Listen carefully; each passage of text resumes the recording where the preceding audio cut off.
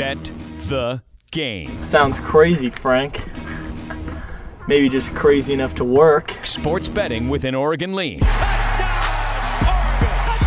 Beavers! Powered by Sports Radio 750 The Game, Portland's most listened to sports station. You probably won't say it again. I bet I do. Okay. Chris? Now, here are your hosts, Judah Newby and Zach Schlegel.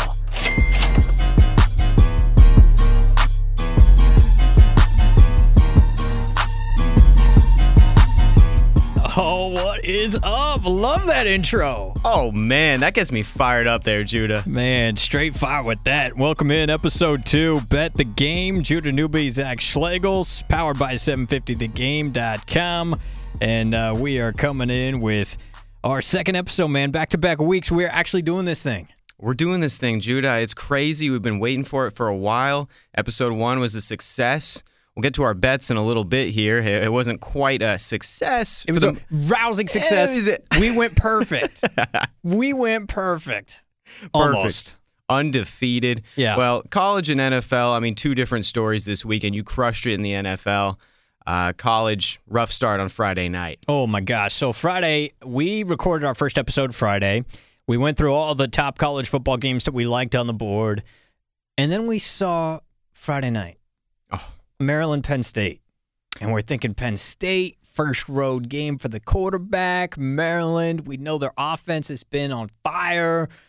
It just all seemed to make sense. A Friday night spot for Penn State coming after an emotional game against Pitt. They had a bye week to get ready, but it seemed like a potential flat spot for James Franklin. We could not have been more wrong about that, Zach. Sometimes you got to wear one. You win some, you lose some, Judah. And, Penn State was coming in there with a freshman quarterback. We knew that Maryland had canceled their classes for the afternoon. It was going to be a blackout game. The student body was going to be very hydrated for that one. It was going to be loud.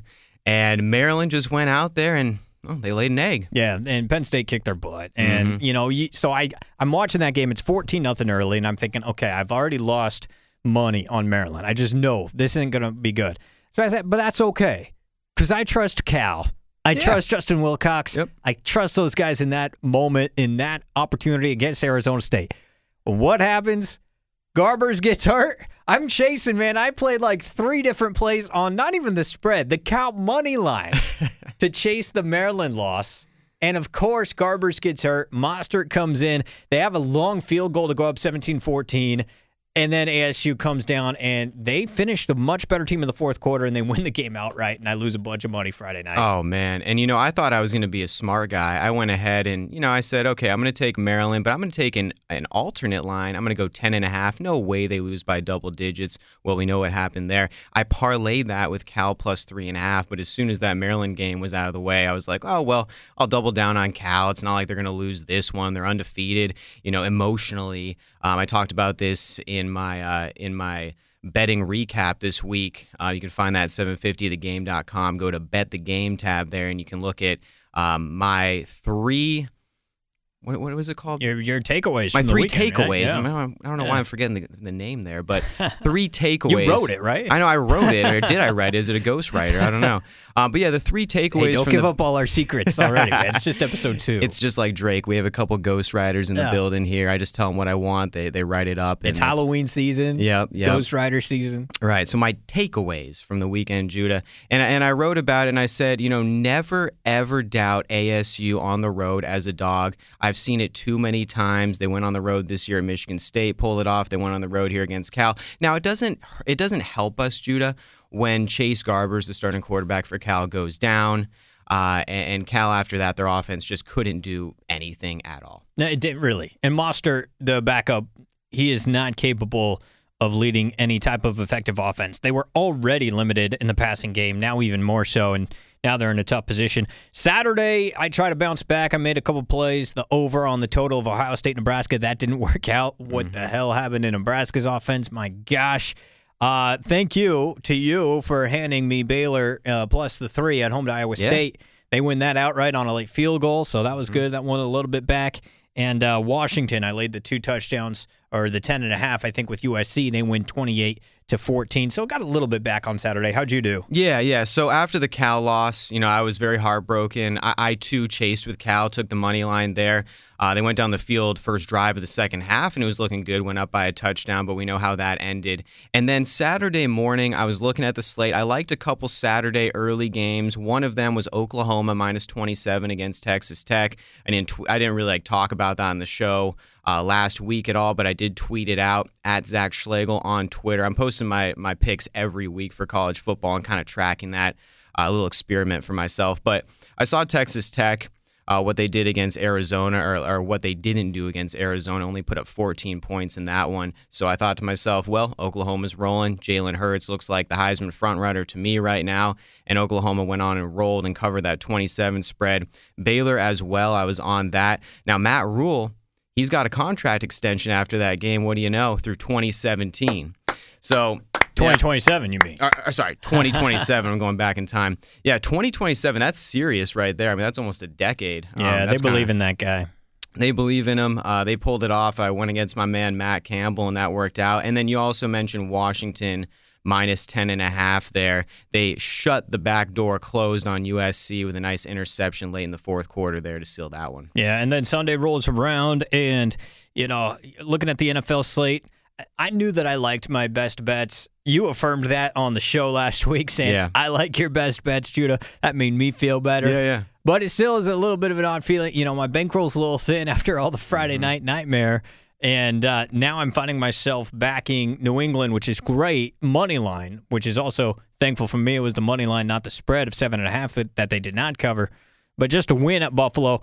But I went in, I drove in boldly with the Tennessee feel, and they were able to cover not only plus 3.5, which I played Saturday night, but also the money line, winning outright with some good value in Atlanta over the Falcons, which was one of the best bets I had last week. So that's always a good feeling. You're making up a little bit, and Sunday kind of affirms some of your lanes. Yeah, and before I get into Sunday a little bit about my picks here, I just wanted to go back to Saturday night real quick here, because I know we talked about the Washington State game against Utah. We also talked about Arizona hosting UCLA, and I just want to talk a little bit about my heartbreak there, because the day did not end well for me on Saturday. I was on Washington State +6 there. Gordon, after going for 9 touchdowns in a loss the previous week, he throws 1 touchdown and 2 picks in a 38-13 loss at Utah. Tried to take the over there as well in 57. That failed me. Washington State's offense couldn't do anything. And then finally, the nightcap. Arizona doesn't help when Khalil Tate and J.J. Taylor decide to not play in the game. So I guess their injuries are a little bit more serious than we thought against Texas Tech. Arizona had a chance there to cover at the end of the game on a long touchdown. It was called back. I was absolutely, oh my God. Brutal. Do you remember that? Brutal. Oh, it was a long, I don't know if it was a run or a pass, but it would have made it, I believe it would have made it 27-17, would have covered that touchdown there. And then UCLA goes down, has a chance to kick a field goal to put it into overtime. And at that point, I was hoping, I was like, make the field goal, go into overtime. Maybe we could still cover the 6 in overtime. But of course, they didn't. And then on to the NFL, Judah. Like you just mentioned, I loved your NFL picks this weekend. And, well, it showed. You went 3-0.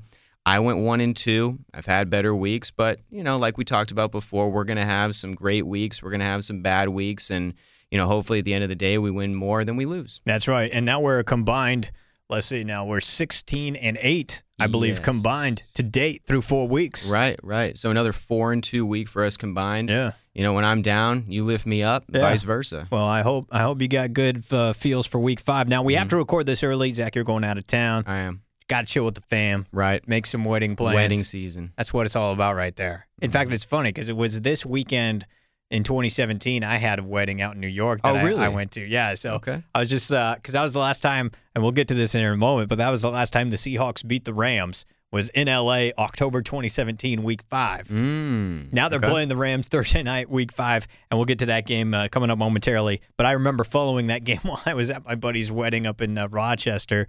Shout out Upstate. Rochester, that's where my mom's from. Is that right? Yeah. She grew up in upstate New York. That's right. Yeah.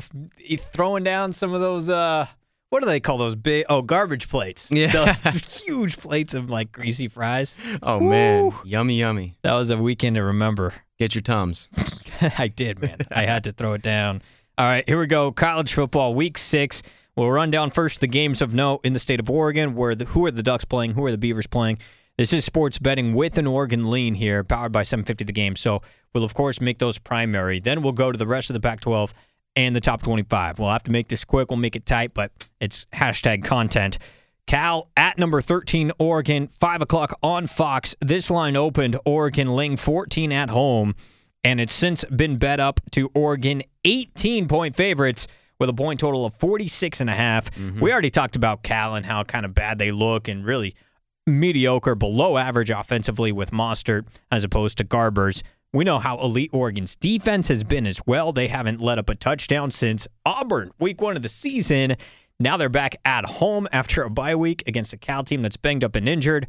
You have Justin Wilcox returning to his alma mater where he played so well in the early 90s for the Oregon Ducks. His teams are always going to be tough, but I think right now they're just so limited in terms of talent and personnel. They're up against a monster right now in the Oregon Ducks. Yeah, and they are up against a monster in the Oregon Ducks, but Modster on Cal is hardly a monster. Oh, look at that. You're a freaking pro. Last week, Modster went 5 of 14, 23 yards, and a pick. That's not going to do it for Cal, and they're going to be in trouble here on the road at Oregon. Oregon coming off the bye, as we mentioned, and Oregon also getting a couple offensive stars back in the lineup. Well, I'd say one of them is a potential star, and one of them is a good football player. I know, Judah, you're not like super high on Brendan Schooler, but he's a ball player, and we could use him back because we are a little bit thin at wide receiver. But he's another guy with experience that can make some plays. Absolutely, yeah. You know, is he a go-to guy? No, but he can make some plays every now and then. It's always nice to have depth, and he adds depth. Always. And Micah Pittman, we're really excited to see what this kid can do.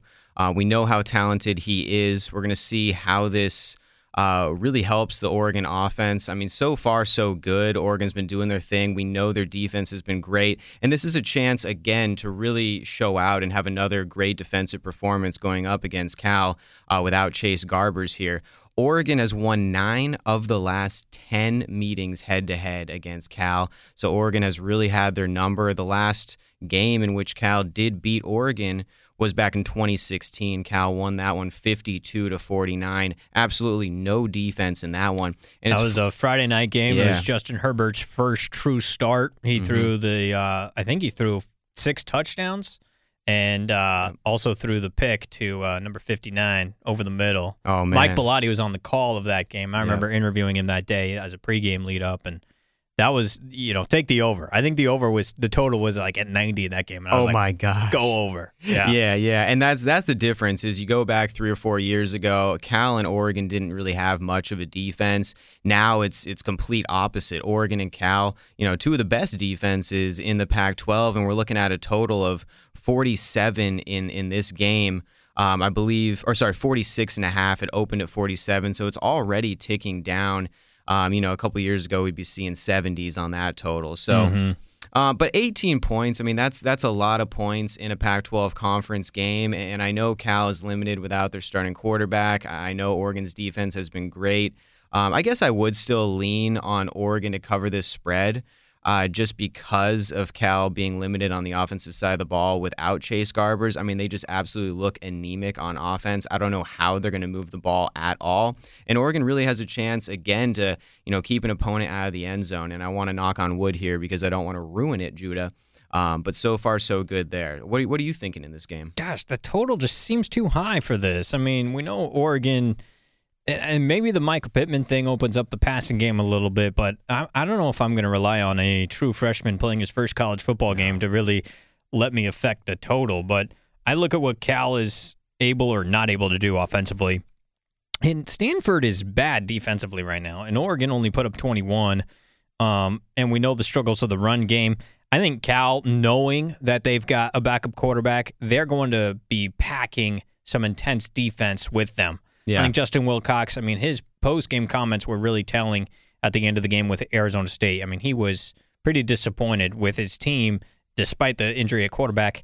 I don't know. I think the under 46.5 is the play here. I'd probably take the under, and I don't know. I'm probably leaving the point total alone unless it gets up to 19 or 20 and maybe thinking about Cal. I just don't think Oregon's offense will run away with this game. I don't think they will. But so I'd probably go under 46.5. Gotcha. Oregon State at UCLA, 6 o'clock Saturday night. This opened Bruins minus 6.5 with a total at 68. Since then, money's coming down on the Beavers. UCLA now down to 6 or 5.5 point favorites, so that line moving by about a half a point or a point in some places. The total has dropped a couple points as well, down to 66. The Beavers got Stanford at Reser last week. They had the backup quarterback, and Oregon State had a chance to win that game. They did not. They lose 31-28. UCLA hangs in there tough. We, again, were fading UCLA last week, thinking Khalil Tate and J.J. Taylor would play at Arizona. They did not. UCLA still covered the plus 6.5 pretty easily and had a chance to tie the game, missed the field goal. So now they're coming back home for the first time in a few weeks now, taking on the Beavers, Zach. It seems like a place where, hey, if you're Oregon State, chance to steal a win. But we also thought that last week at home to Stanford. But we're seeing money coming on the Beavs too. Yeah, and the Beavs, you're right. Last week against Stanford, they really had a nice chance there to steal a victory in the Pac-12. Down 21-0. Great little comeback there. They tied it up 28-all in the final minute of play there, but gave up that long kickoff return that set Stanford up to put them in position to win on a game-winning field goal. An absolute heartbreaker there. And now Oregon State is going into Pasadena. And the last time the Beavers beat UCLA on the road was 2012. That was back in the Mike Riley, Jim Mora Jr. era. So UCLA has won the last 2 meetings. This spread, as you mentioned, it opened UCLA 6.5. It's now down to 6, so some money coming in on the Beavs here. The total also ticking down from 68 to 65.5 in this one. And Oregon State, low-key, a little covering machine there, Judah. I mean, they're not necessarily winning, but they're 3-1 against the spread so far. Looks like UCLA... coming off that Arizona loss, I mean, who knows what we're going to get from them, honestly, going on the road to Arizona. They go ahead on the road, back-to-back games at Washington State, pull off the crazy win, go to Arizona, almost pull that one off. Now they're back at home.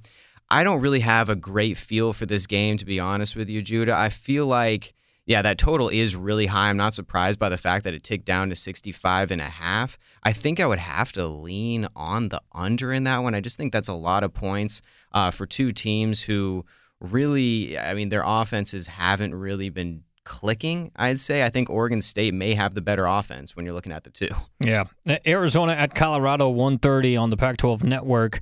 This line opened Colorado -3, and it's since been rising up. Colorado now 4 or 4.5 in some places, with a total now that's dropped 3 points since it opened at 66.5, now at 63.5. Mm-hmm. Buffalo's hosting the Wildcats. Still awaiting status updates on Khalil Tate and J.J. Taylor. That no doubt plays a role in what side you like in this game. Colorado coming off a bye week. They beat Arizona State on the road a couple of weeks ago, and that was sandwiched between two big Arizona State road wins as road dogs at Michigan State and Cal. So that's pretty impressive. And they did a lot of that without Chenault. He was hurt late in that game, and Montez was able to overcome his absence. I don't know. Maybe there's a chance Colorado's an actual pretty good football team in Mel Tucker's first year. Yeah. I mean, opening at 3 and then moving to 4. I mean, that speaks to the fact that J.J. Taylor and Khalil Tate are still uncertain for this game. Also, that total ticking down, that also speaks to that. Arizona 6-2 head-to-head against Colorado since the Buffs entered the conference.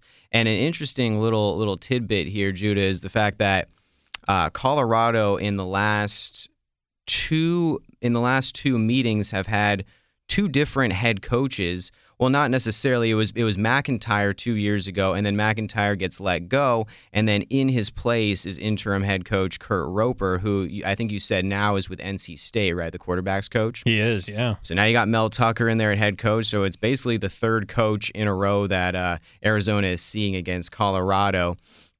I think we obviously have to just wait and see what happens with J.J. Taylor and Khalil Tate in this game. This is definitely not a game that I'm running to the counter to bet. Later on in the night, this is interesting. 15th ranked Washington on the farm at Stanford, 7:30 on ESPN. The line opened Washington -13, and since then, Huskies been bet up to 16.5 point favorites, and the total has gone from 48.5 now currently sitting at 52.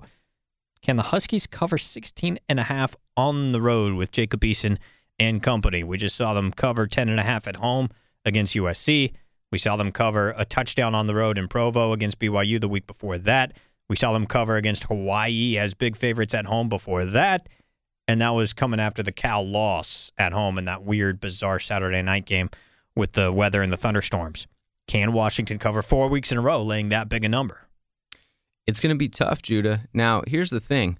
The all-time series between these two teams, 43 and 42 in favor of Washington. So, I mean, Stanford's got to knot this up, right?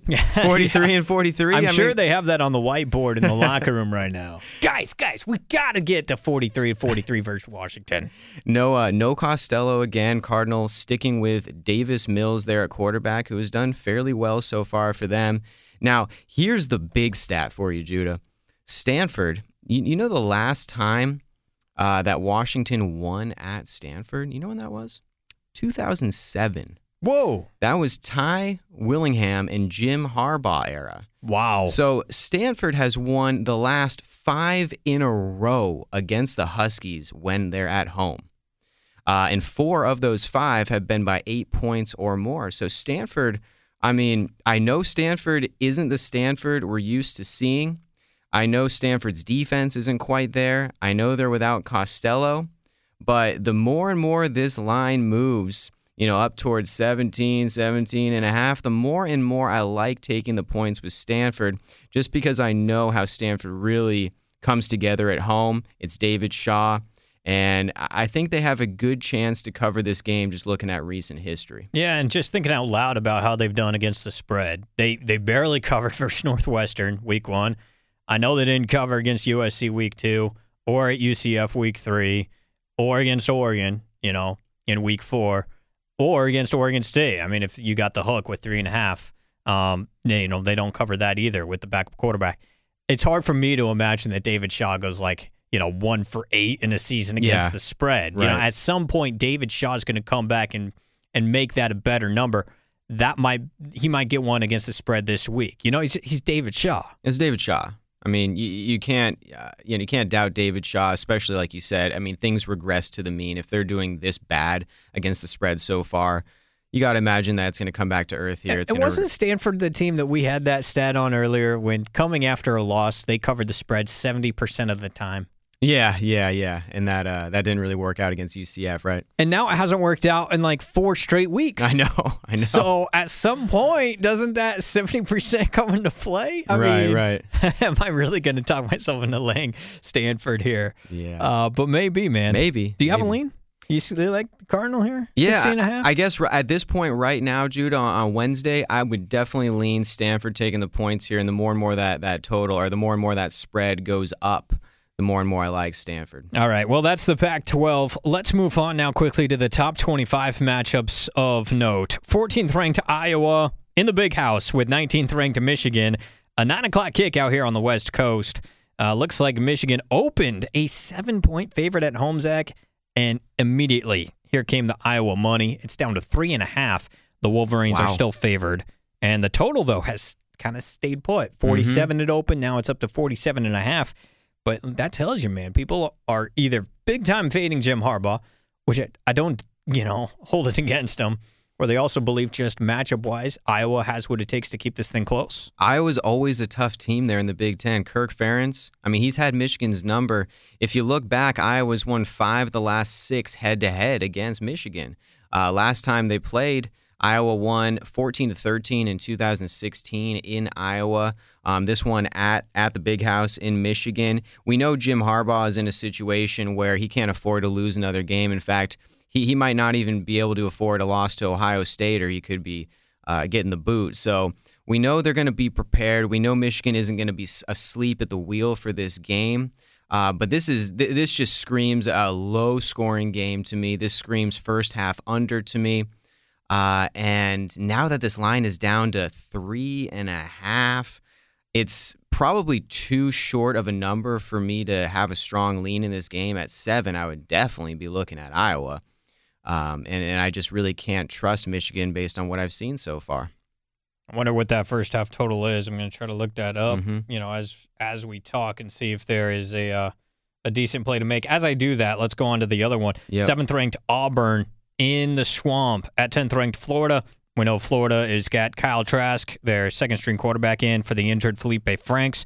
Auburn just keeps on impressing, keeps on covering the spread. Yeah. Impressively so, including winning outright at Kyle Field a couple of weeks ago with A&M. 12:30 kick on CBS. This line opened to Pick'em and have since seen money coming in on Gus Malzahn's Tigers. Auburn -2.5 or 3 in some places with a total at 48.5. So people like Auburn in the matchup despite it being on the road. Yeah, Gus Malzahn, coming into this season, I was really thinking Gus Malzahn, he's on the hot seat. I mean, the fact is he was on the hot seat going into the season, but now, I mean, if he's not careful, he might sign an extension for 5 or 7 years.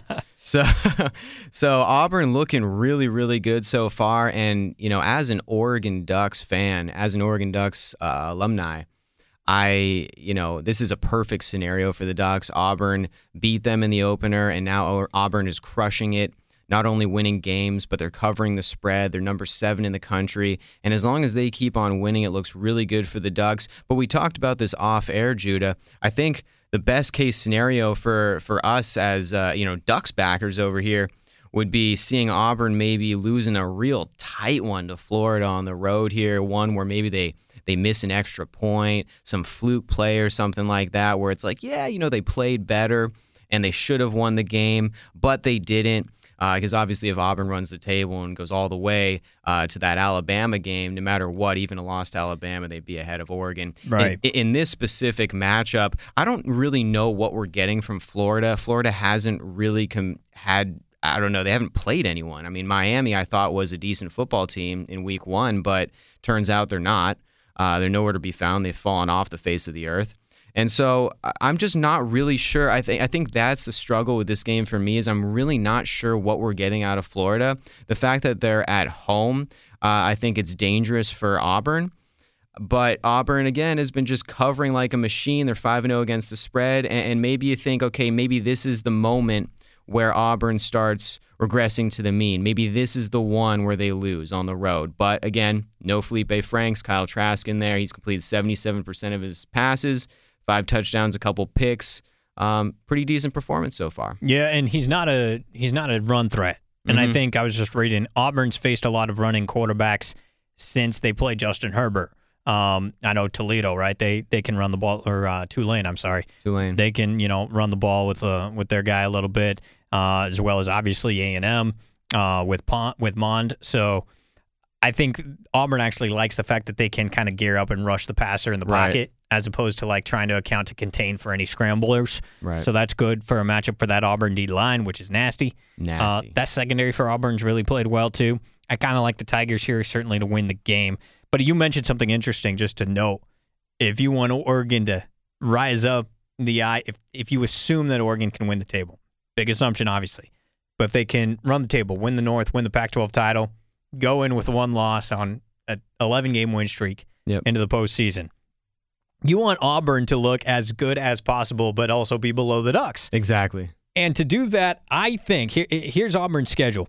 You lose at Florida by like you were mentioning, close game, but you come back and you have to upset LSU on the road, October 26th, and then you lose to Bama.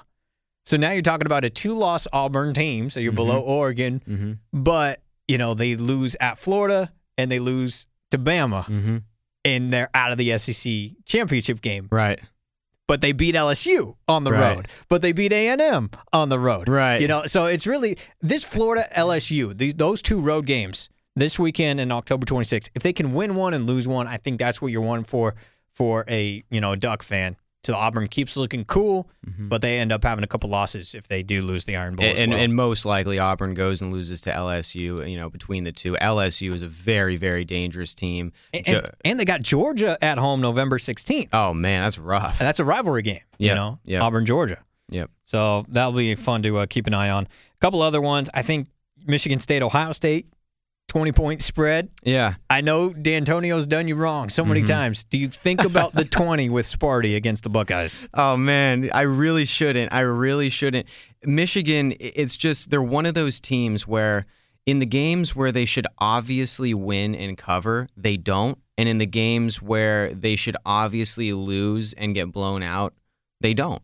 And Michigan State in the last like 10 years or so, since 2011, actually, they've beaten the Buckeyes 3 times. So that's the most out of any other Big Ten team to beat the Buckeyes. So Michigan State, they do kind of have Ohio State's number per se. There's not even a money line available for this game, or else I might even. It's one of those where I'm not going to go big on the spread because Michigan State's done me so wrong. But it may be one of those where I take a chance on, a small play on the money line and, just try to get rich this weekend, Judah. Might as well. Hey, aren't we all? Right? Aren't we all? And I saw this was interesting too, Zach. You mentioned this to me off air, but first weekend of October. Mm-hmm. Let's not discount the fact we're starting to get pretty decent sample sizes on teams now. Right. October's a big-time opportunity month. And historically, this first weekend of October has spelled trouble for some teams ranked in the top 15 that got off to really good starts, but they might have a slide against an unranked opponent. What was that stat you read to me? Yeah, so Chris Felica, the Bear, he tweeted this out. I love the Bear, by the way. Love the Bear. Shout out, Bear. Love that, and they got a great pod as well, him and Stanford Steve. Go ahead. Yeah, he said, quote, each of the last 5 years, a top 15 team, 9 total, 6 top 10 teams, have lost to a non-ranked team in the first week of October. And looking at the top 15 teams this week who are going up against unranked teams, maybe we can kind of narrow this down and figure out 1 or 2 games that might be on upset alert here. We have LSU against, home against Utah State. Probably not that one. Oklahoma at Kansas. It's interesting. I mean, it's Les Miles, and Kansas has been they've shown some flashes of oh man, they might have a football team. And then they've also been okay, it's just typical Kansas. And Oklahoma's rolling right now, so I'd probably say probably not that one. Number 8, Wisconsin against Kent State. Forget it. Penn State, we know they just rolled over Maryland. They're hosting Purdue. But Purdue, without Sindelar, without Rondale Moore, I don't like it there. Notre Dame, Bowling Green, forget it. That'd be the upset of a lifetime. But here's 2 games that, kind of fit the mold, Judah. Yeah. Texas, number 11, at West Virginia, and this is only an 11-point spread. And we know Big 12 games, usually not a lot of defense, unless it's Iowa State, usually a lot of scoring. And in particular, West Virginia usually puts up a lot of points, and we know Texas can as well. I see this as a high-scoring game, and I usually tend to go with the team that's getting the points in a shootout, right? I always say take the points in a shootout because it's usually back and forth. I'm not necessarily going to say this is a shootout, but I think 11 is too many points. I think West Virginia, I'd have to lean on taking the points there, and I think Texas is on upset alert in that one. The other game that I would say kind of fits the mold is Washington at Stanford. We talked about it before. The last time that Washington beat Stanford at the Farm was back in 2007. Yeah. Wow, incredible. I would, also possible look ahead for Texas. Mm-hmm. Oh, Oklahoma, that's right. They have the Red River Right. Red River, that thing. They have the Red River rivalry against Oklahoma the following week. Yep. So big look ahead situation there. I think of all of those, definitely West Virginia, Texas. What if you did a little upset money line parlay with West Virginia, Stanford? You risk something soft, see if you can capitalize. Something to think about? Definitely something to think about. This is one of those weekends, Judo, where, why not put $5-10 on there? I think West Virginia has a chance to win the game. I think Stanford, based on history, I wouldn't be super shocked if they went and pulled that one off, David Shaw at home.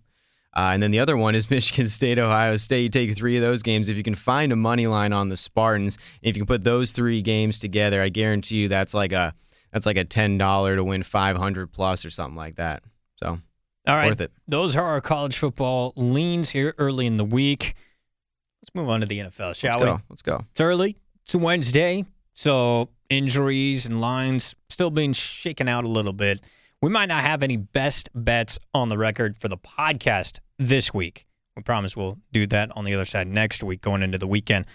But be sure to follow at 750 The Game on Twitter and Instagram, at Zach Schlegel, at Judah Newby, will both post our best bets going into the weekend later on. So they might not be on the pod, but be sure to follow us on the socials to follow along. The reason I say that is because we're not that bad, y'all. I mean, 16-8. Yeah. Wait. Yeah, 16-8. That's pretty good. That's professional level right there, Judah. I take it, man. But I don't want to speak too soon. No. Where's that wood? Where's the wood? Where's that wood? But going in, let's start, though, with the Thursday night game because this is pretty interesting, and it's got regional relevance as well with the Seattle Seahawks hosting the Los Angeles Rams on Thursday Night Football.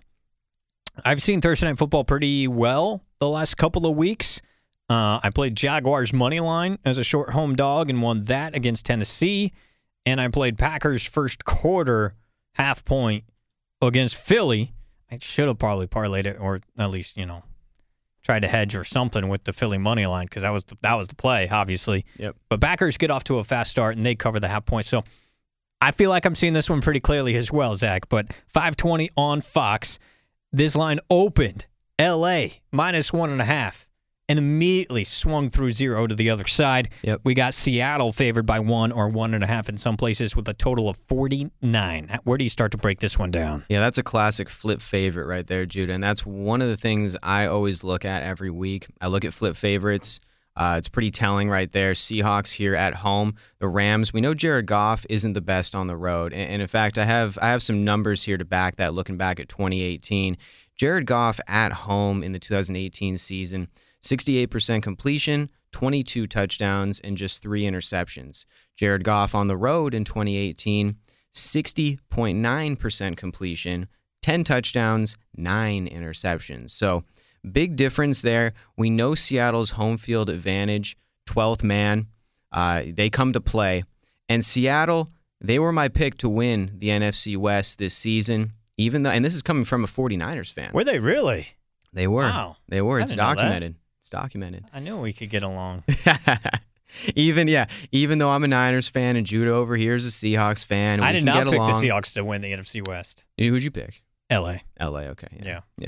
But the Seahawks here, they have some numbers to back them as well at home. Seahawks 33-24. That's 58% against the spread as a home favorite since 2010. They're 48-11, 81% straight up at home as a favorite since 2010. And 47-31. That's 60% against the spread as a home at home overall since 2010. So looks like the trends are in favor of Seattle.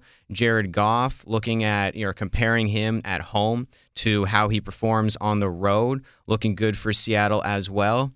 And I just think Seattle I'm not going to say Seattle is the more talented team, but I think I've seen the NFC West play enough to know that it's not smart to fade the Seahawks at home, especially with a small number like this. In prime time. In prime time. Pete does a great job getting the guys ready for prime time. Yep.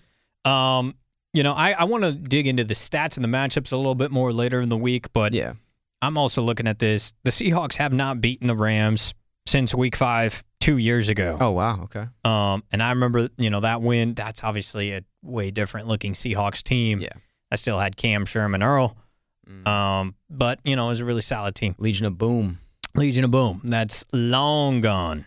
But they're still pretty solid defensively. The linebackers are the strength of that team with Bobby Wagner, KJ Wright, and Michael Kendricks. Secondary's coming along. They're playing a little bit better. You look at the Rams, the offense didn't even look that great in Cleveland. Still got the win, but didn't cover on Sunday Night Football a couple weeks ago.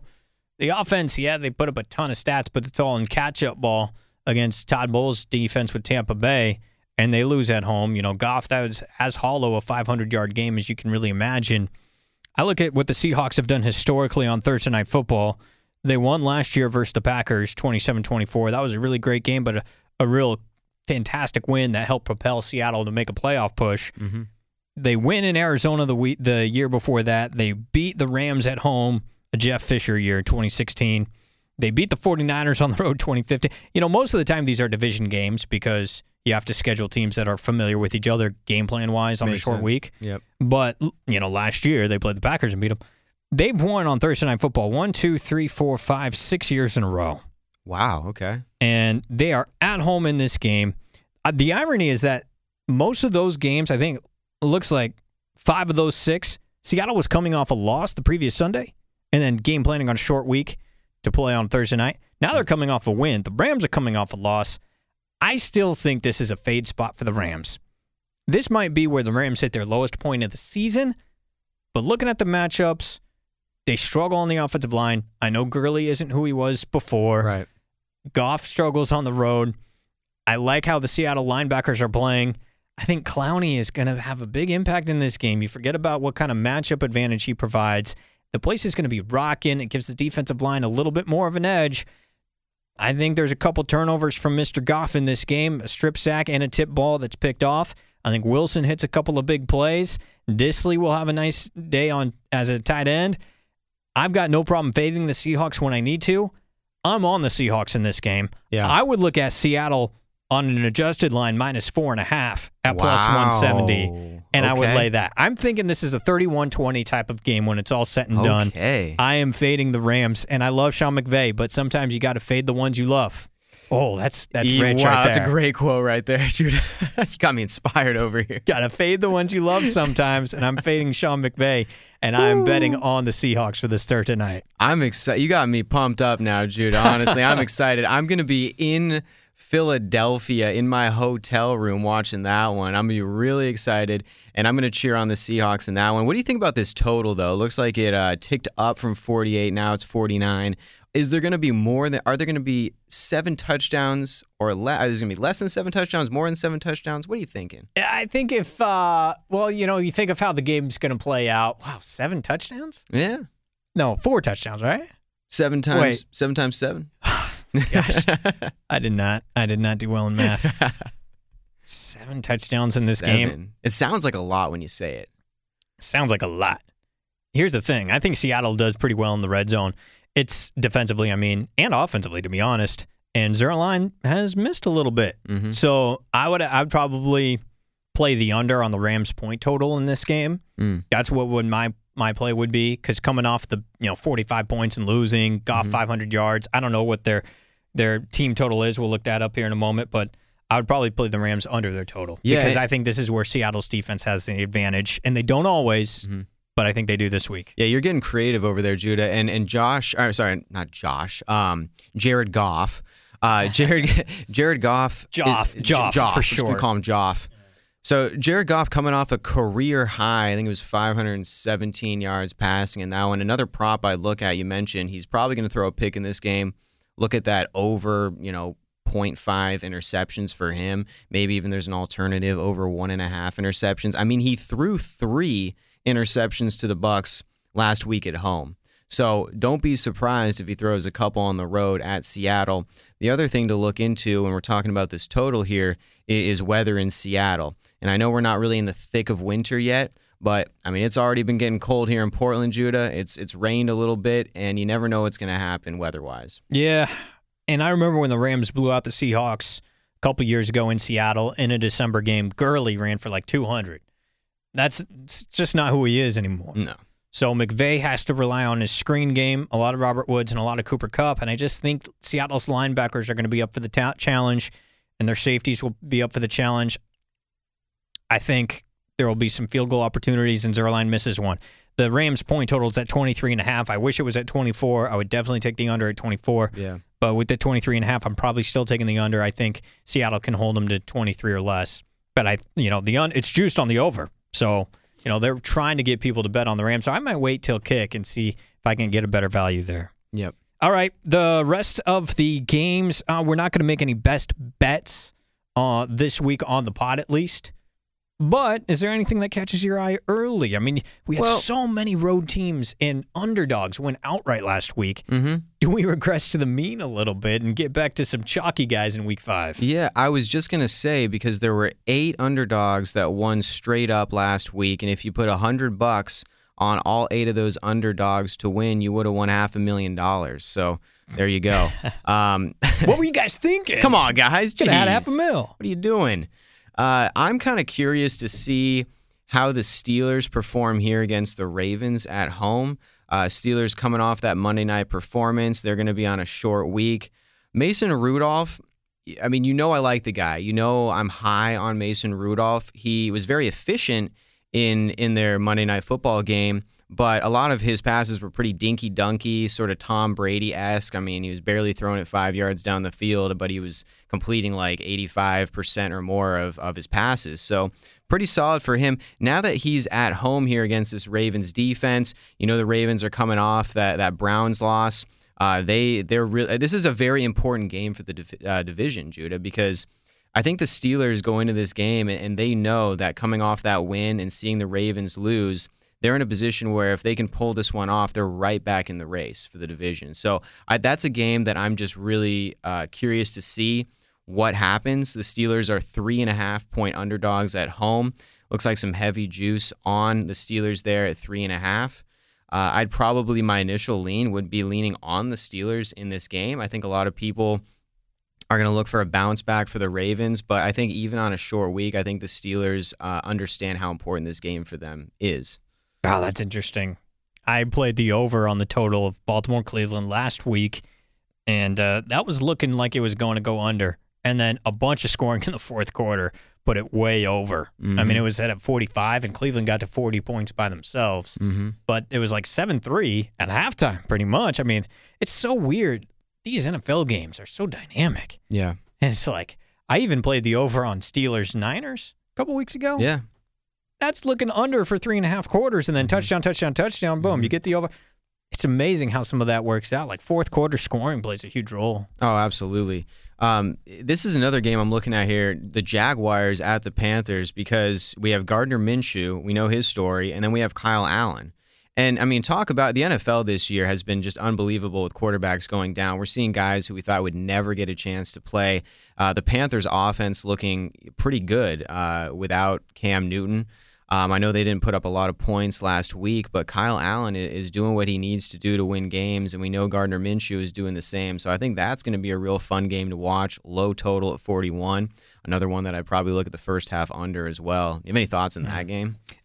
Yeah, I mean, I think it's a bet on the Jaguars. Mm-hmm. I think Kyle Allen, winning 2 road games is great. Mm-hmm. Ball security is a little bit of a concern. I love the Jaguars pass rush. Even on the road, I think they'll do okay. So I'd probably lean Jags there. Honestly, one of the games I'm also looking at is Minnesota laying 6 at the Giants. Oh, yeah. This might be a little too bold, but I went back and watched the Daniel Jones games. Except for this past Sunday, I still have to watch against Washington. He struggles big time with ball security. And he's just, he's winning games. I think the perception around Daniel Jones is much more inflated than the reality. Now he's finally going up against a legit defense. I know Saquon's trying to come back, but I think he'll be limited regardless. I think Minnesota breaks through. I think Giants secondary is just bad, and Cousins and Thielen, this is the seller of how far they can go in terms of their relationship. I think they hit a couple of big ones.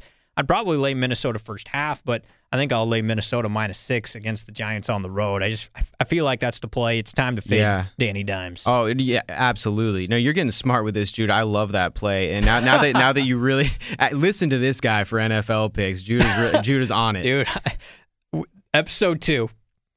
I might go over. No, but it'll all come crashing down. Oh no, but we're making a good team here because it's just once you bring these games up, you make a couple points, it kind of sparks something in my brain, and that makes perfect sense. The Vikings, great defense, and the Giants. Well, we know Daniel Jones has been doing his thing, but it is time to fade him. The other thing with this game is that the Vikings' passing offense is bottom of the NFL. I mean, Diggs and Thielen, it's almost like, man, imagine if they had a quarterback, right? Imagine if they actually had a guy who could throw the football. Who wasn't making $80 million. Yeah, oh, God. So this seems like a get-right game for the Vikings. I think you're completely right. First half angle there. I think they cover the entire game spread as well. But I'm gonna go with the Vikings this weekend, Jude. A great pick. Another one I was thinking of was, I know this is going to ruffle some feathers, but Indy is catching 11 in Kansas City. Kansas City won but didn't cover last week. Yeah, I know, and Marlon Mack's banged up. There's too many injuries for me to play Indianapolis. But last week in a pick'em, I picked the Raiders outright to win. the Darius Leonard injury, the Malik Hooker injury, the T.Y. Hilton injury, I was like, hey, that's a fade spot for Indianapolis. You fade the ones you love. I love Frank Reich. I think this might be a get-right game. Not a get-right game, but a bet-on game for the Colts. I think it's a little countercultural because everybody wants to come in on KC. I'm not going to play it. It's not going to be one of my best bets. Too many health questions as well. But I wouldn't be surprised if Indy keeps that one close. Any lean on the Packers catching 3.5 at Dallas, only because it will be such a high-profile game? Oh, man. Dallas. Well, we saw when they finally played a football team this past weekend, at New Orleans, they couldn't really do much on offense. I guess, Judah, that Dallas going up against the 0-4, is it 0-4 Dolphins? Yeah. 0-4 Dolphins. Who else did they play? The Skins on the road, Giants at home. The 0-4 Skins, the Giants, the Eli Manning Giants. I guess that didn't really prepare them too well for the Saints as they lost 12-10 there. So I think I don't really I know there's been so much hype on Dallas, and then now this game is kind of getting people to question, okay, who really is Dallas? What's their identity? And I think there's too many question marks for me to lay 3.5 with Dallas. The Packers are coming off of a loss in a game where they felt they should have won.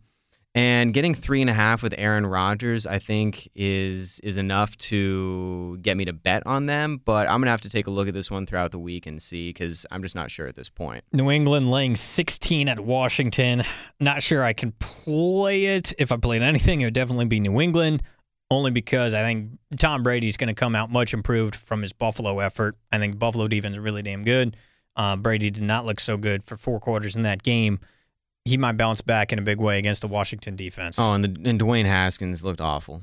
And I don't know what the Redskins are going to do with that situation right now, but he looked absolutely awful. He looked lost out there. I think you're right. This is a low total, 42.5. So, I mean, it looks like a Patriots big time victory here. The game that I want to talk about real quick here, Judah, is my 49ers. I was going to say, do you have a lean on this? Monday Night Football laying 3.5 to the Browns. Yeah, and here's the situation. The 49ers are coming off of a bye week, but not only that, they're coming off of a bye week, and now they play on Monday Night Football. So talk about rest, right? They're going to have 15 days to prepare for Baker Mayfield and company. They're at home Monday night. Yeah, I mean, call me a homer, but I'm definitely leaning on the 49ers in this game. The Browns are coming off of a tough divisional game at Baltimore in which they won the game, so maybe they're a little bit fat and happy there. This isn't a divisional game, so it's not as meaningful for them for the division. They're first in the division right now, so no matter what happens in this game, it doesn't affect their divisional standings. I like the 49ers to come out here and win this game. So, yeah, I'm definitely leaning on minus 3.5 for the Niners. Yeah, and Cleveland going coast to coast. Oh, yeah, exactly. Third primetime game in 4 weeks. Might be a spot to fade them as well.